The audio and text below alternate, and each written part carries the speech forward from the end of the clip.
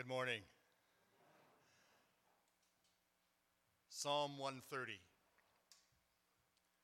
Out of the depths I cry to you, O Lord. O Lord, hear my voice. Let your ears be attentive to the voice of my pleas for mercy. If you, O Lord, should mark iniquities, O Lord, who could stand? But with you there is forgiveness, that you may be feared. I wait for the Lord, my soul waits, and in his word I hope. My soul waits for the Lord more than watchmen for the morning, more than watchmen for the morning. O Israel, hope in the Lord, for with the Lord there is steadfast love, and with him is plentiful redemption. And he will redeem Israel from all his iniquities.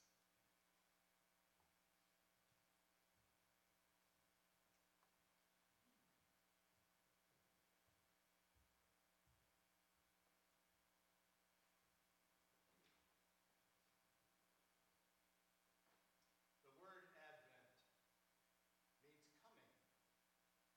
In this season of the year, we focus on the meaning of the coming of the Son of God into the world.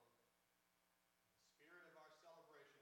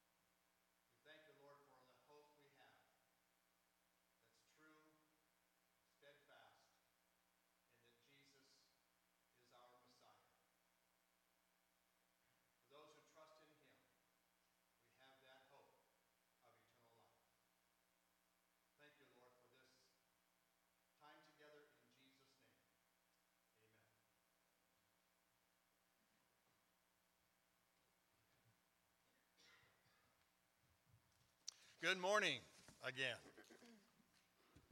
In Pastor Kevin's absence, and Andy's absence, we're going to fill in for them. And so if you would join me in singing number 123 in the hymn book if you wish, or the words will be on the screen. O come, Emmanuel, page 123 in the hymn book or on the screen. Just stand together, please.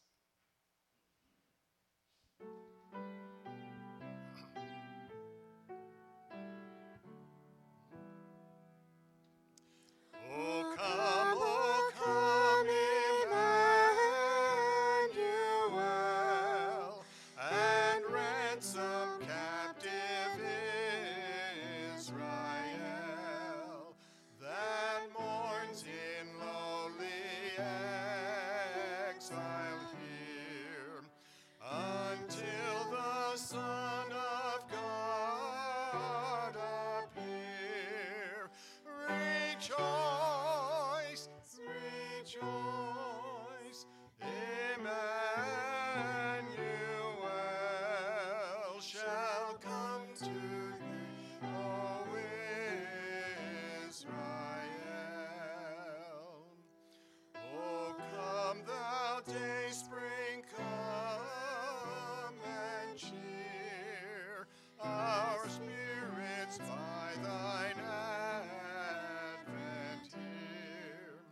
Disperse the gloomy clouds of night, and death's dark shadows put to flight. Rejoice, rejoice, Emmanuel shall come to thee, O Israel.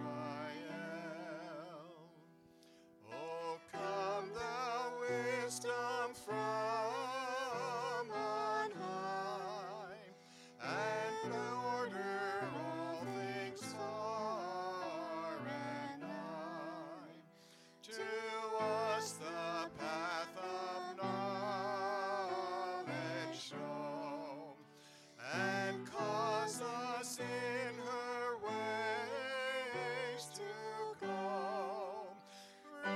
Rejoice, rejoice, Emmanuel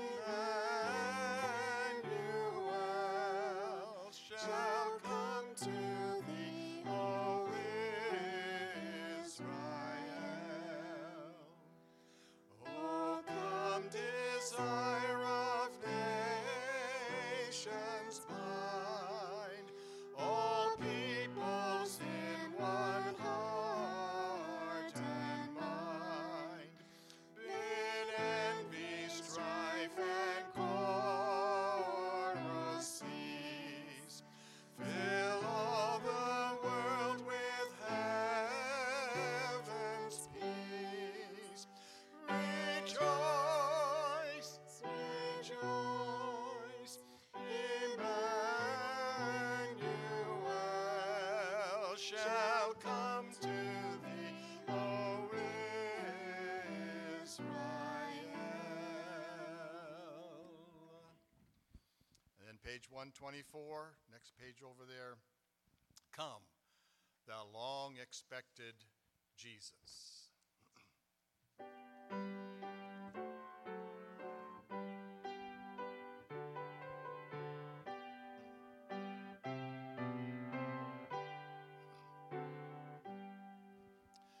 Come, thou long-expected Jesus, come to set thy people free from our fears and sins. Release us, let us find our rest in thee.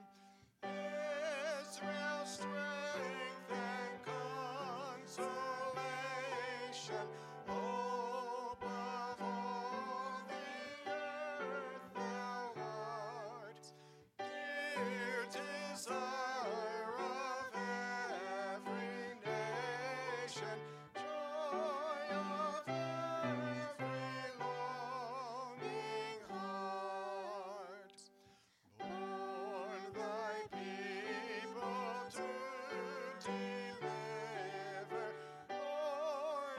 child and yet a king, born to reign in us forever.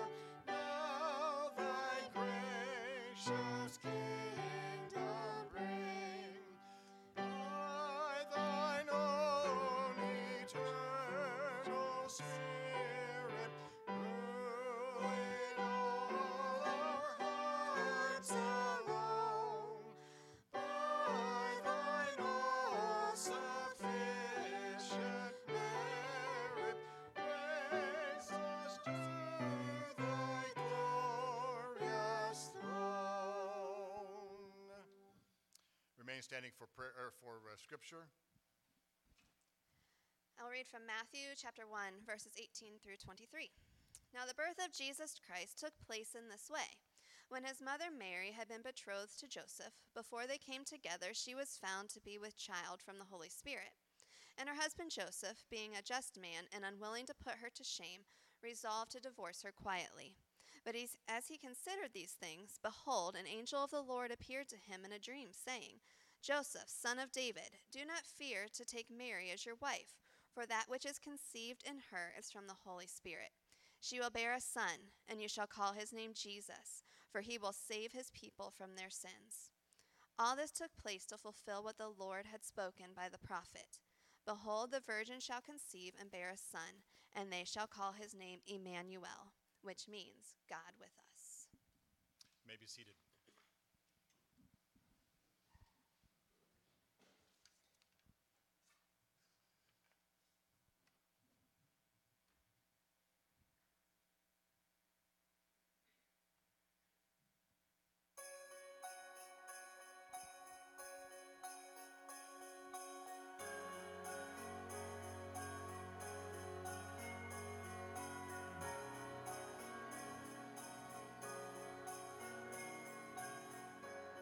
So this is how it was, a silent night like any other.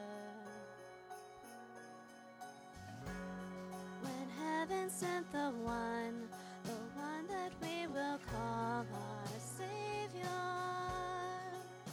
and redemption began in a stable in Bethlehem.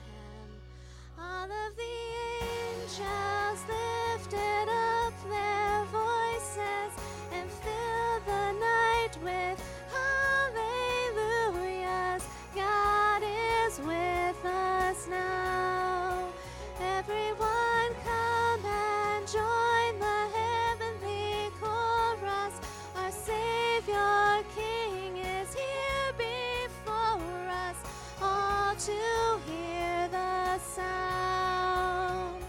The song creation sang when hope came down.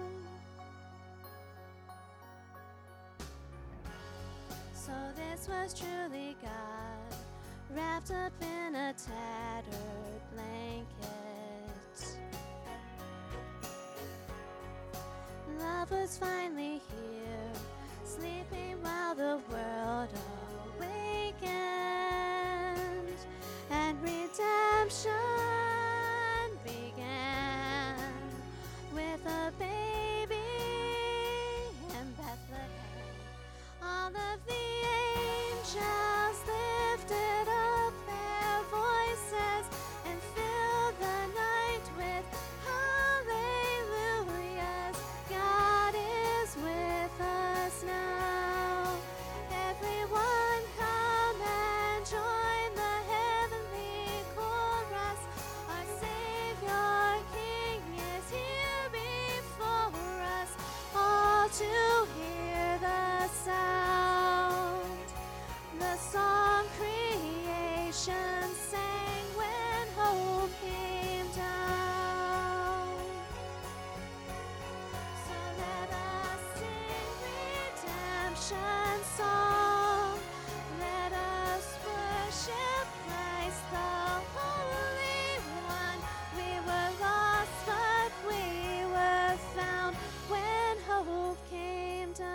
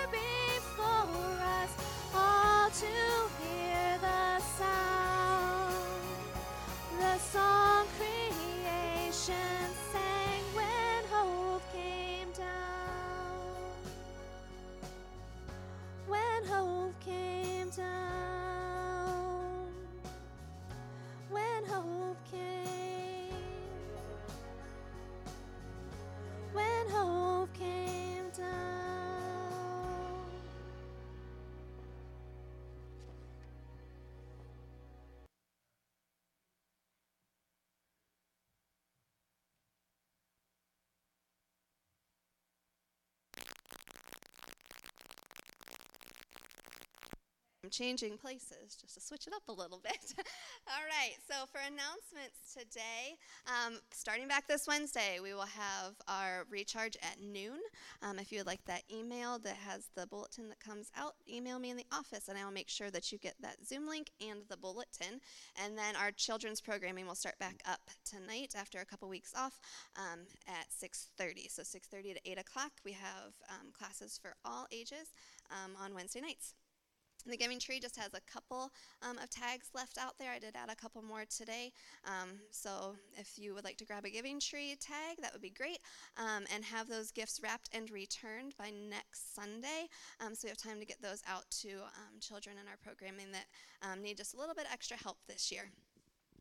Variety Night is coming up on the 12th. It's your green flyer in your bulletin. If you would like to perform something, a song, a poem, some sort of skit, anything at all that is Christ-centered and celebrating the birth of our Savior, please sign up and let us know that you would like to do so. In addition to this week, last week it was not in there because we weren't sure what we were doing.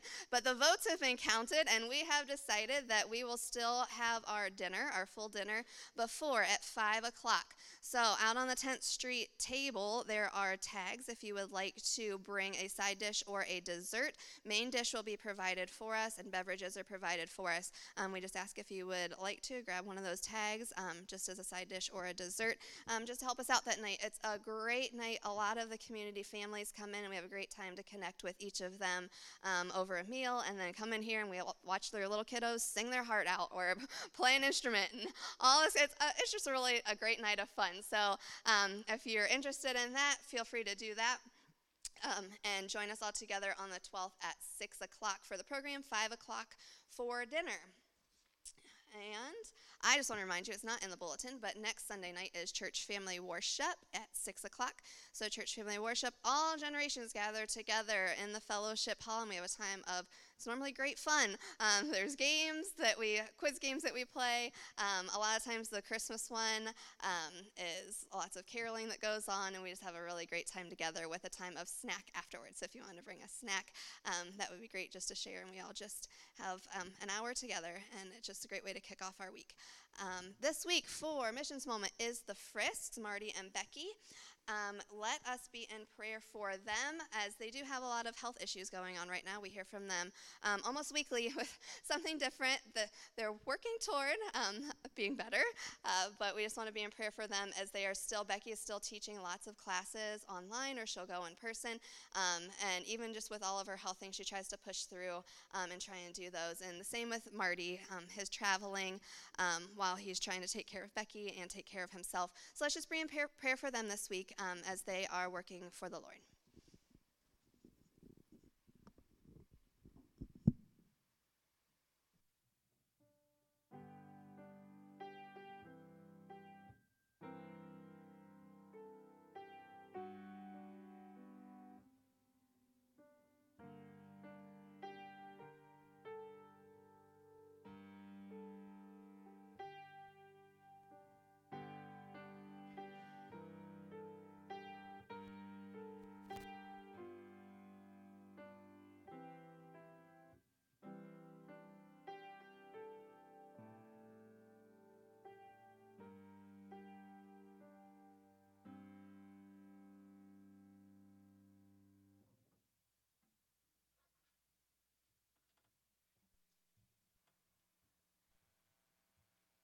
If you will stand again, and we'll sing together number 405 in your hymn book or on the screen. My faith has found a resting place.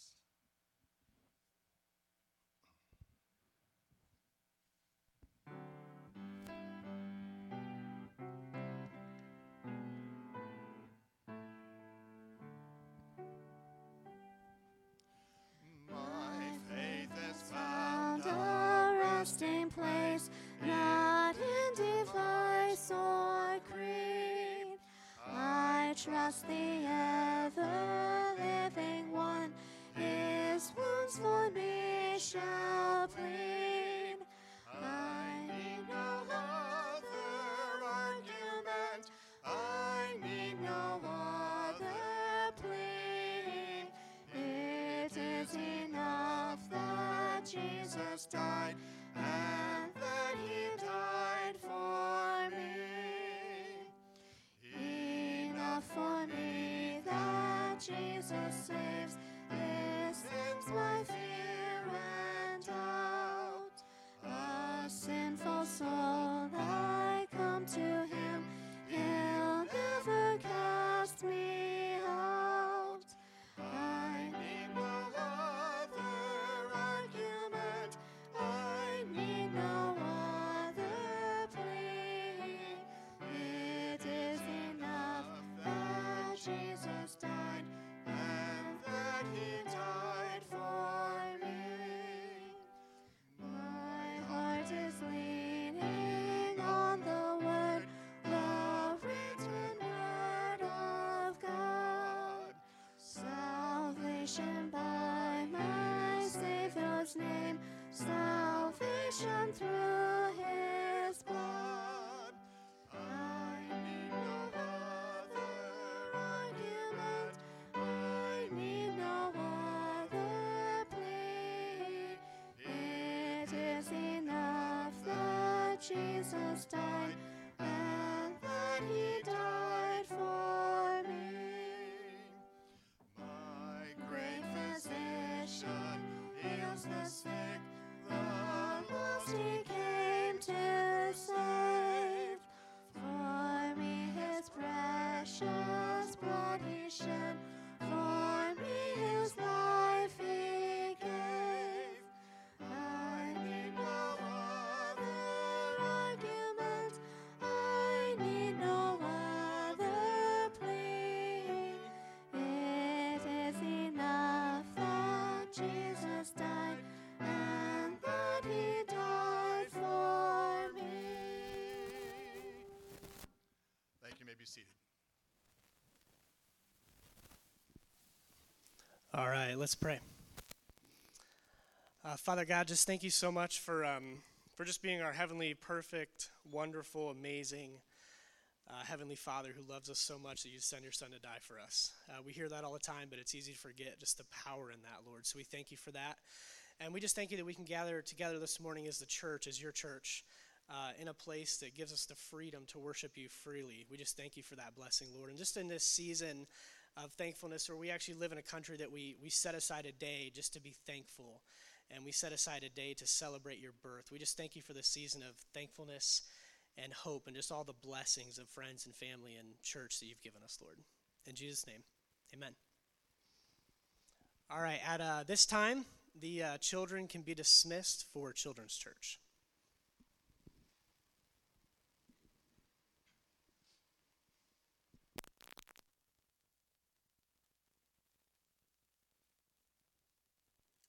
Good morning, Goss family. Anytime there's a guest speaker, I would like to make sure that you have some idea of who this person is. Welcome this morning to Robert Schul. I have him on my phone as Bob Counselor. Bob works with Fieldstone Counseling right now and has been my counselor over the past couple of years, helping me to keep my heart straight with others and with God, my walk with Christ during some of these difficult times. I know he'll be a big benefit to you this morning. I know that he will be preaching from Simeon. I think it was about 5 years ago that I did a message on Simeon during Advent. I'm sure that Bob's will be way better than mine.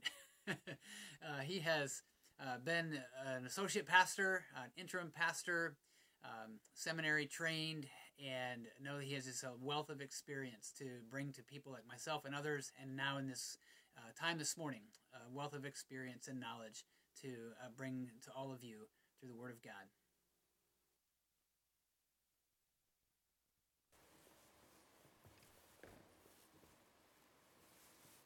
Good morning.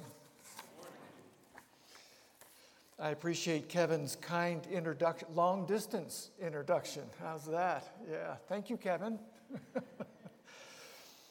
Your pastor has become a friend of mine. You know him far better than I do, but I'm getting to know him because of our intersection at Fieldstone Counseling. He mentioned that. It's a relatively new counseling team in Northeast Ohio, and it's been my privilege to serve on that staff now as a biblical counselor. After 32 years of being an ordained pastor, a Presbyterian pastor, I've observed a lot of pastors and their families, and so I have a special heart for pastors and ministry leaders.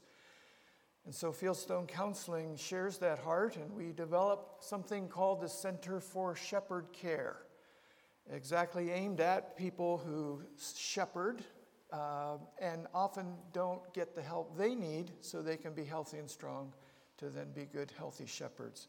So that's why I met Kevin. So I'm honored to be here and privileged to be here. Privilege as well for me to have some of my family here. My wife Linda is sitting over there. My youngest son Josh and his wife Jessie are here. So it's our first time at Goss Memorial Church. And what a beautiful sanctuary you have. Yeah. Okay. Well, today is the first Sunday in Advent. And as you heard, the reason for Advent is what? We are looking forward to celebrating the first coming of our Lord and Savior Jesus Christ. We simply call it Christmas, but it's really that first Advent time. And Kevin said over this Christmas time, we're in the Sundays in Advent, each Sunday has a special word to focus on. First one is hope, as you can see all over here, the word hope. Next Sunday will be the word peace, and then joy, and then love. And he said, now, Bob, when you're planning your sermon, I want you to connect a Christmas character from the Bible to one of those words. And so today, we're going to zip right past the manger scene. We're not ignoring them, but we're going to go just slightly past in time, past Mary and Joseph and the baby, to an old man named Simeon. And God had made a promise to him that someday before he died, he would be able to see and hold and appreciate the Messiah. The Messiah had come. So, what's this all have to do with hope? What's it have to do with hope for Simeon? What's it have to do with hope for Mary and Joseph? And what's it have to do with hope for you and for me as we live in a time that may seem in some ways rather hopeless if we're watching the news, right? Well, let's find out. I invite you to stand for the reading of God's Word. I'm going to read it today. It's from Luke chapter 2 and verses 21 through 35.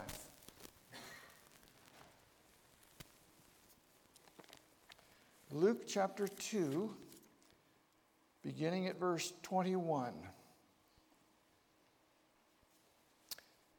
At the end of 8 days, when he was circumcised, he was called Jesus, the name given by the angel before he was conceived in the womb.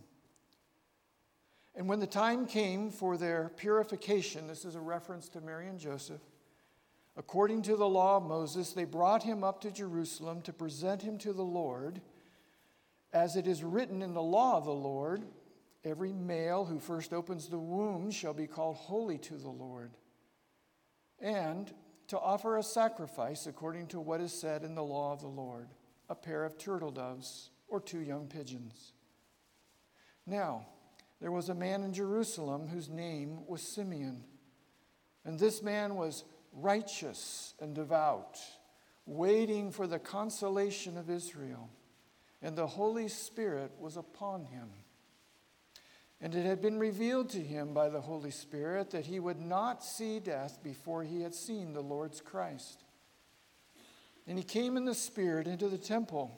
And when the parents brought in the child Jesus to do for him according to the custom of the law, he took him up in his arms and blessed God and said, Lord, now you are letting your servant depart in peace according to your word. For my eyes have seen your salvation, that you have prepared in the presence of all peoples a light for revelation to the Gentiles and for glory to your people Israel. And his father and his mother marveled at what was said about him. And Simeon blessed them and said to Mary, his mother, Behold, this child is appointed for the fall and rising of many in Israel, and for a sign that is opposed, and a sword will pierce through your own soul also, so that thoughts from many hearts may be revealed. The word of the Lord. Would you bow your hearts with me as well as your heads? We're going to pray. Lord, you are here. And so we are the guests of honor here in your presence. Now, speak to us in a way that makes sense to us. These words can easily become stories and not life transformation. So, Holy Spirit, you're the same one that guided Simeon. Guide us now. We pray this in your name. Amen. Please be seated.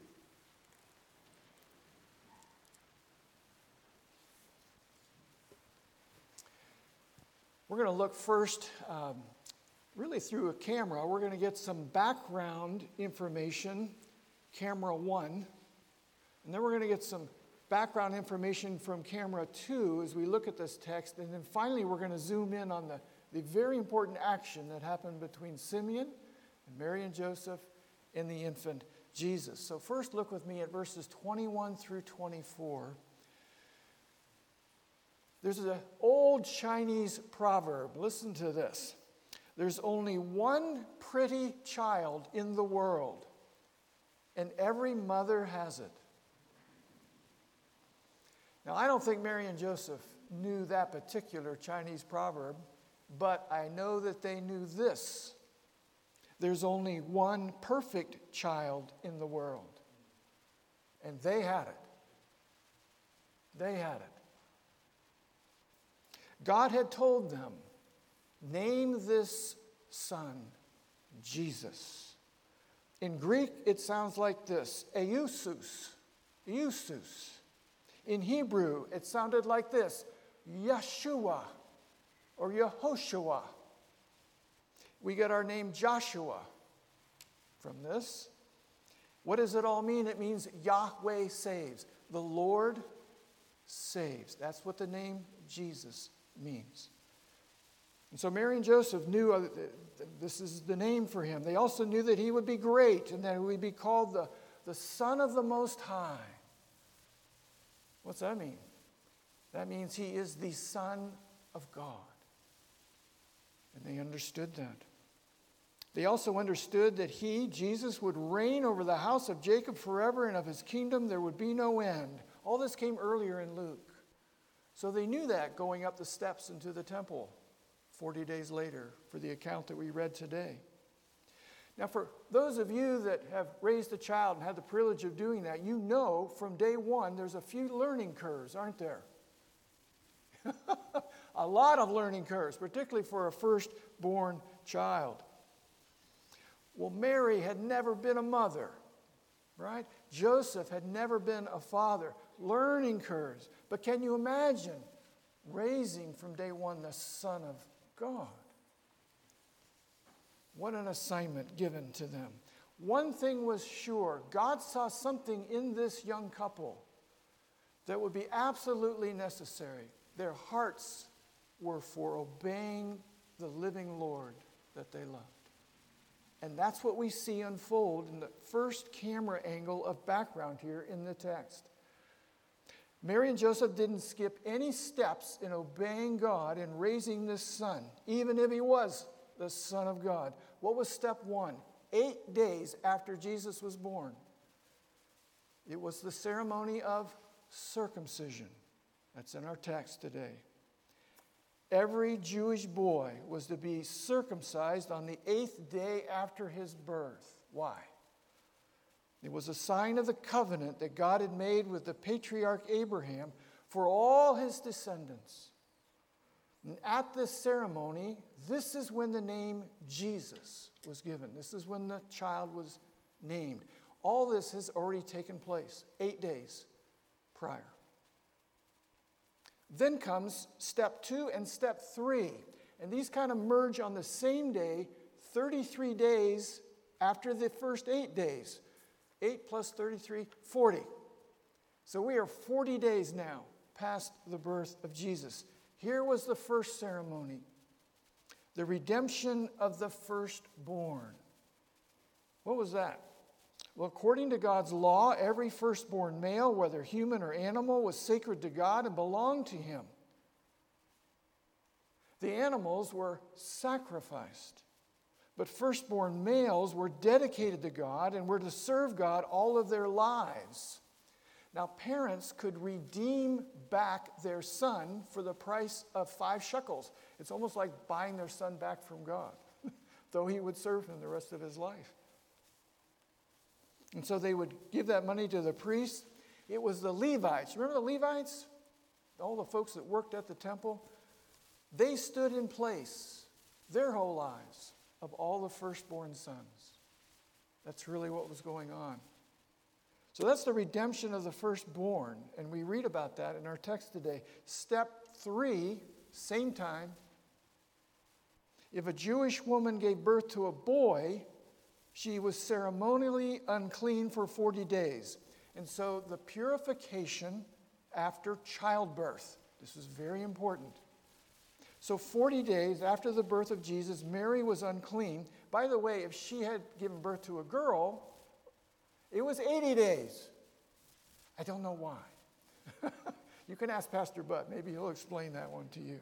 She was unclean not because of the birth, but because of her loss of blood.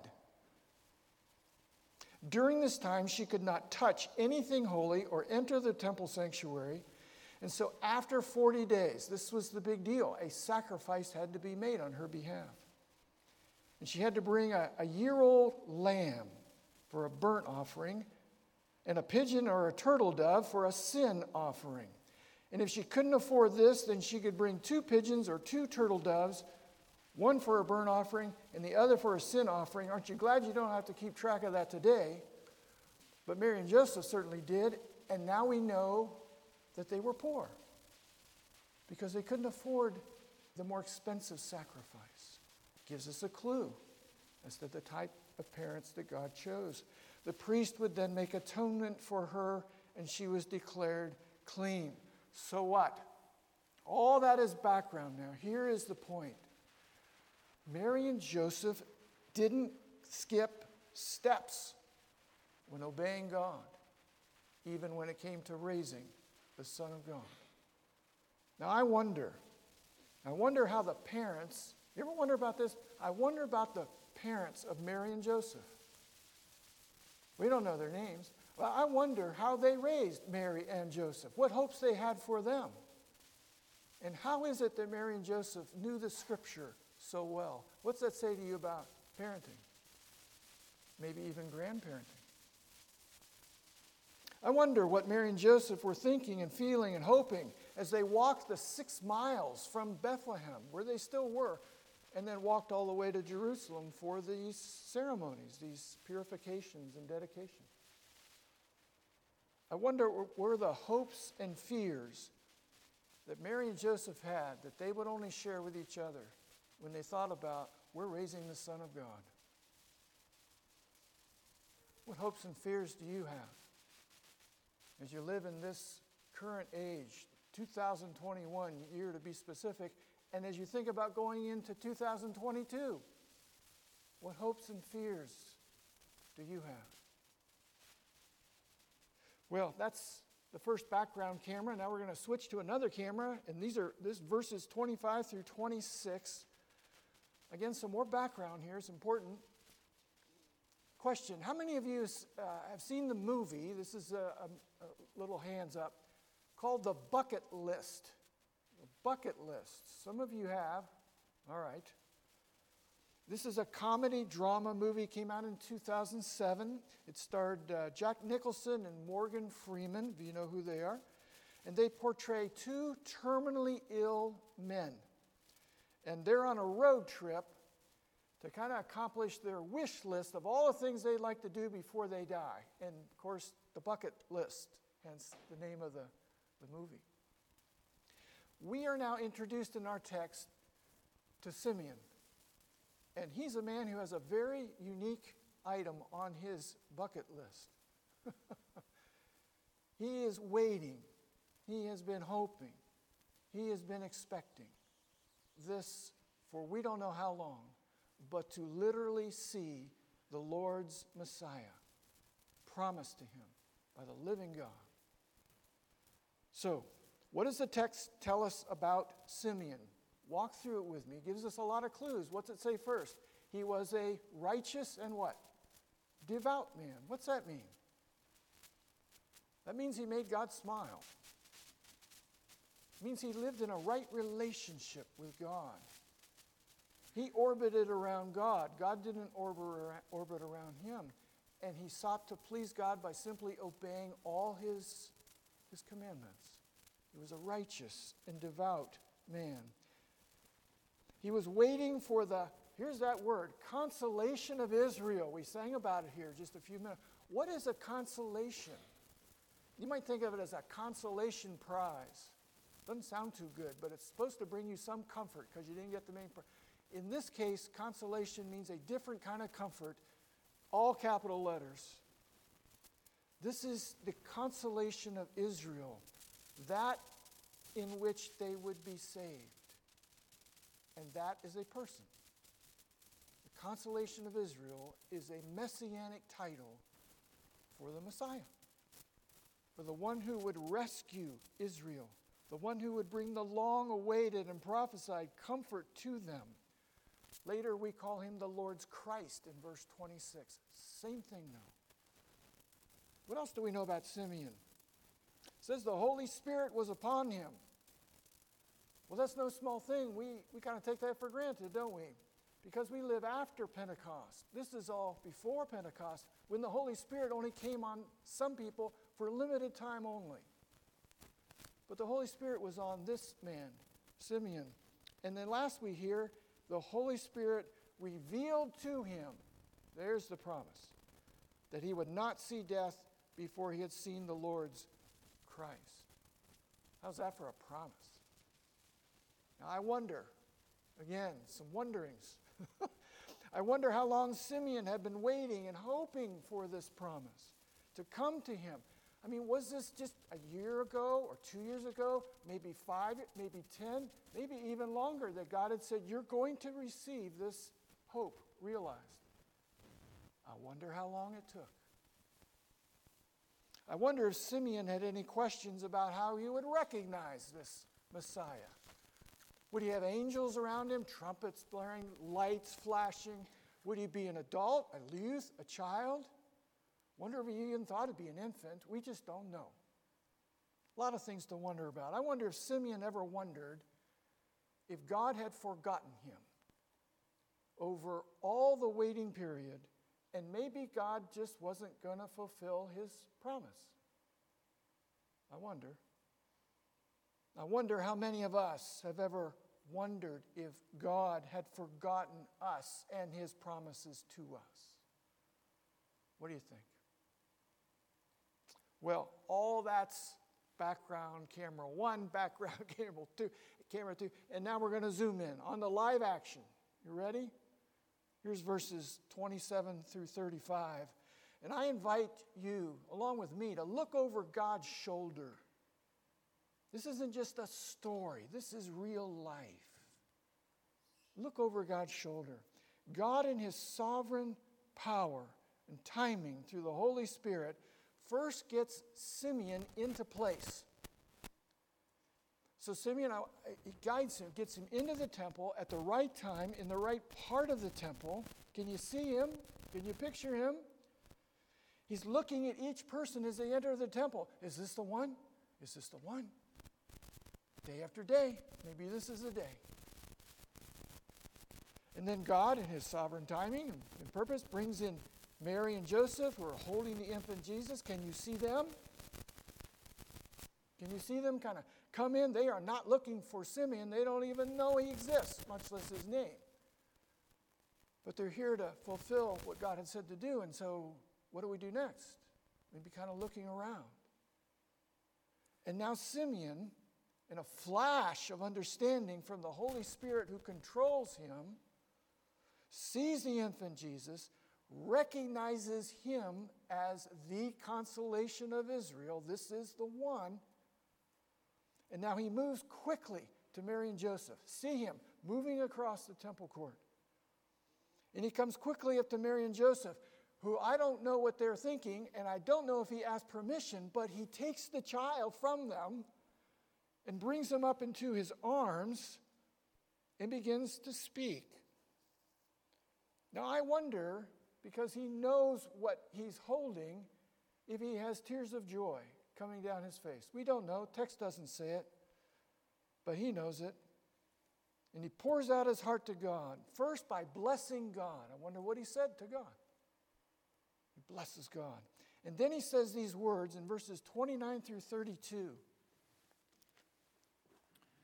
He says, Lord, now you are letting your servant depart in peace according to your word. Translation, I can die in peace. For my eyes have seen your salvation, that you have prepared in the presence of all peoples. I have seen the Messiah. I'm looking at him right in the eyes. A light of revelation to the Gentiles and for glory to your people, Israel. I know this Messiah is not just for the Jews, but also for Gentiles. Folks, that's you and me. That's you and me too. So he says all this, comes pouring out. It was a holy moment. Why? Because life was just going on as usual in the temple. No one else understood the holiness of this moment. But the long-awaited Messiah was in the building. After 400 years of waiting and hoping, since the last prophet, Malachi, had spoken. That's a long time to wait. The Messiah had finally come.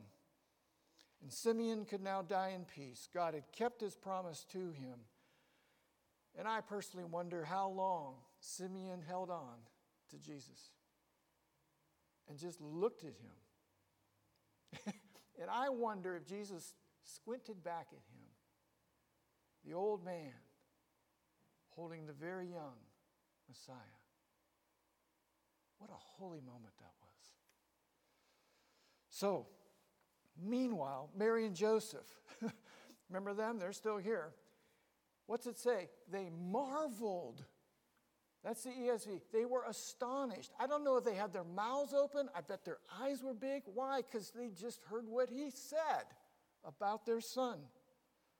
They were astonished at what this man had said, holding their son. Simeon was not finished. He now blesses Mary and Joseph. I wonder what he said. Doesn't record that. And then he prophesies these words. And now we can zoom the camera right in on Simeon looking at Mary. And this is what he says. Behold, Mary, this child is appointed. Appointed by whom? Appointed by God. For the fall and rising of many in Israel. Stop right there. What does he mean? It means this child who was chosen by God will be the cause of many people falling away from God who do not accept or receive this gift of salvation through Jesus.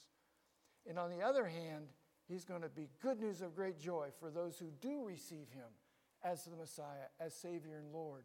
And it will be a parting of people. The rising and fall of many. And for a sign that is opposed. That doesn't sound too good, does it? What else is Simeon saying? There will be future opposition to this young man. And then Simeon interrupts himself. And we see it in our text in little parentheses. I wonder what it sounded like. But remember, he's looking right at Mary, and what's he now say to her? Words that she would remember the rest of her life until when? Until she's staring 33 years later up at a cross, and her son is now looking down at her in agony. What were those words? In parentheses.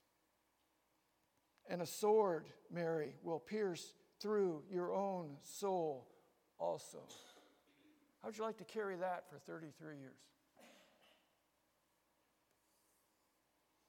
And then Simeon resumes his thought.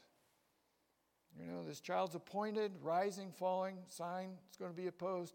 so that the thoughts from many hearts may be revealed. Jesus, this little child, will grow up and be a lightning rod. A lightning rod. Exposing what's really in people's hearts. Exposing their sin and their need for salvation. This little child. Lightning rod. Well, that's where our text stops. That's all we get. That's all we get. I still wonder some things. I wonder what Mary and Joseph's marveling faces looked like when they left the temple.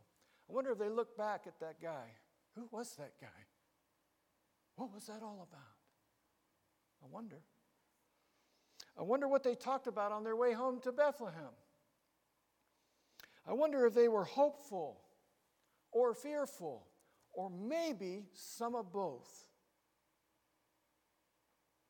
I wonder what you would have been talking about if it had been you. Maybe a little bit of both. Well, what does all this have to do with the first Sunday in Advent and the theme word of hope?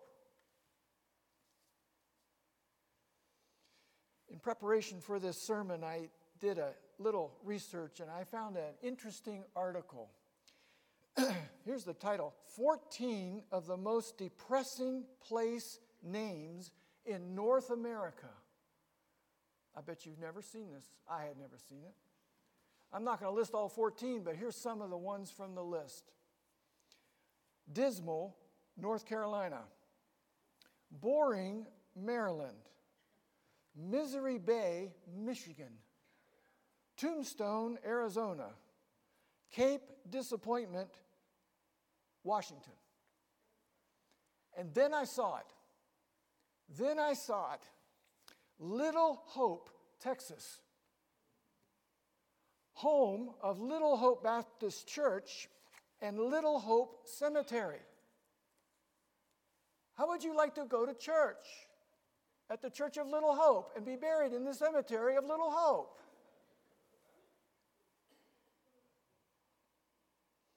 When we use the word hope, what do we mean? We usually use that word wishful thinking.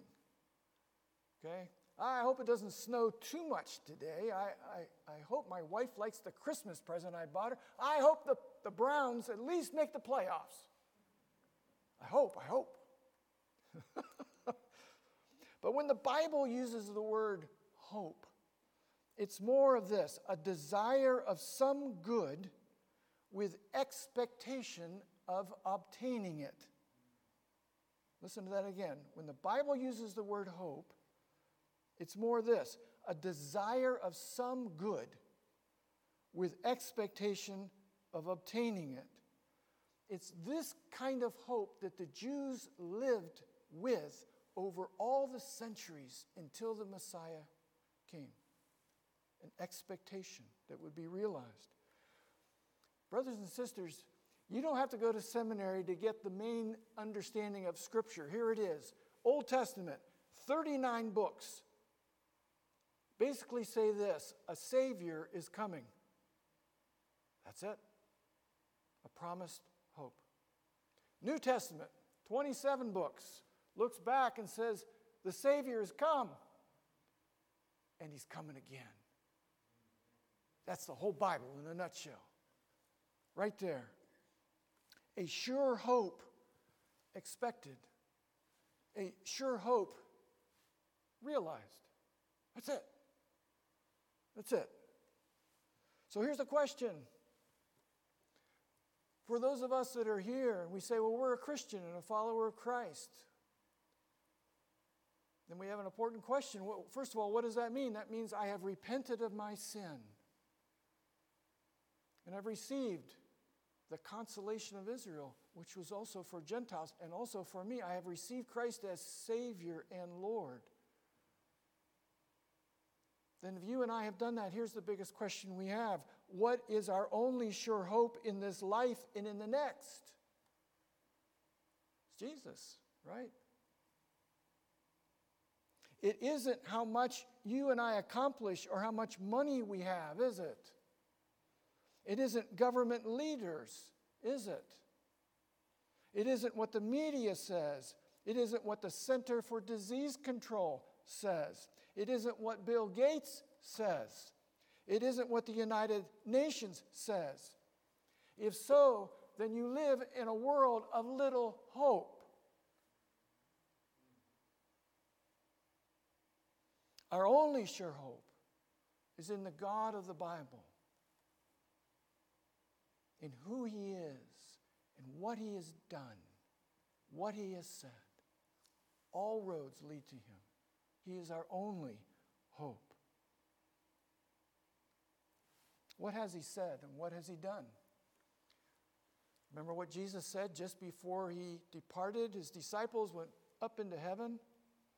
Behold, I am with you always, even until the end of the age. Christians have a reassuring present hope that Jesus is literally with us and for us and leading us and working through us, and who has promised that nothing will separate us from His love. No thing ever. It's a sure hope for you if you're a follower of Christ. Listen to this one. This is from 1 Peter chapter 1, verses 3 through 4. Blessed be the God and Father of our Lord Jesus Christ. According to His great mercy, He has caused us to be born again to a living hope. I like that. A living hope through the resurrection of Jesus Christ from the dead, to an inheritance that is imperishable, undefiled, and unfading, kept in heaven for you. Kept in heaven for you, you, and you. Christians not only have a present sure hope, we have an unshakable living hope for the future, because Christ's resurrection is a sure pledge of our own resurrection someday. As surely as He was raised from the dead, so will we, because we are in union with Him. And one more scripture. And by the way, this one is one of my favorites, and I use it with everybody that I counsel. It's actually the first memory verse that they get. Now may the God of hope fill you with all joy and peace as you trust in Him, so that you may overflow with hope through the power of the Holy Spirit. Hear the word hope? May the God of hope. Any true comforting hope we have comes from God, not from people, not from institutions, not by our own effort. It's God's gift to us by His Spirit. And God wants us to abound in it, not just a little trickle, abounding in hope. Why would people want to come to the church if they don't see us abounding in hope? Nothing different. Brothers and sisters in Christ, God gave Simeon a promise, right? That he would see the Messiah before he died. A sure hope. And someday I'm going to ask Simeon, how long did you wait? Exactly how long? And what was that like? How did you know that that little infant was the consolation of Israel, the Messiah? You got to look into his face. How about you and me? What promise has God made to you? Do you know his promises? He doesn't break his promises. Which ones has he made for you? Which one do you wait for with sure hope and great expectation? Do we look forward to seeing Jesus not as an infant, but as an adult? Not us saying, Jesus, get up my arms. Maybe he'll hold us up. What a neat reversal, huh? Can we keep that sure hope in mind despite all the things going on in the world right now? Right now. Can we keep that as our North Star? That's our hope, no matter what, no matter how dark it gets. Here's the final truth. As surely as Christ came in the first advent, he's coming again at the second coming, a second Advent. And it is a sure hope. Just like Simeon had. Amen? Amen. Let's pray. Lord, we hear the word. We often think of this as a nice story, but this is a matter of life and death. For Jesus, you came for the rising and the falling of many. And if there are any here who are not quite sure of their relationship with you, I pray that this might be the day you introduce yourself to them. And that this will be a different kind of Christmas. So for those that are here that are feeling rather hopeless, may you become front and center. And may we see you in unique ways in the days between now and Christmas, even smiling at us, ever hopeful. We put our trust and our hope and our faith in you afresh. In all God's people said, amen. Let's stand, shall we, as we close our service with 145 in your hymn book. O come, all ye faithful. I want to thank Pastor Bob for coming and sharing this morning. It's good to meet him and his family, and good to have him here for Pastor Kevin. And great message.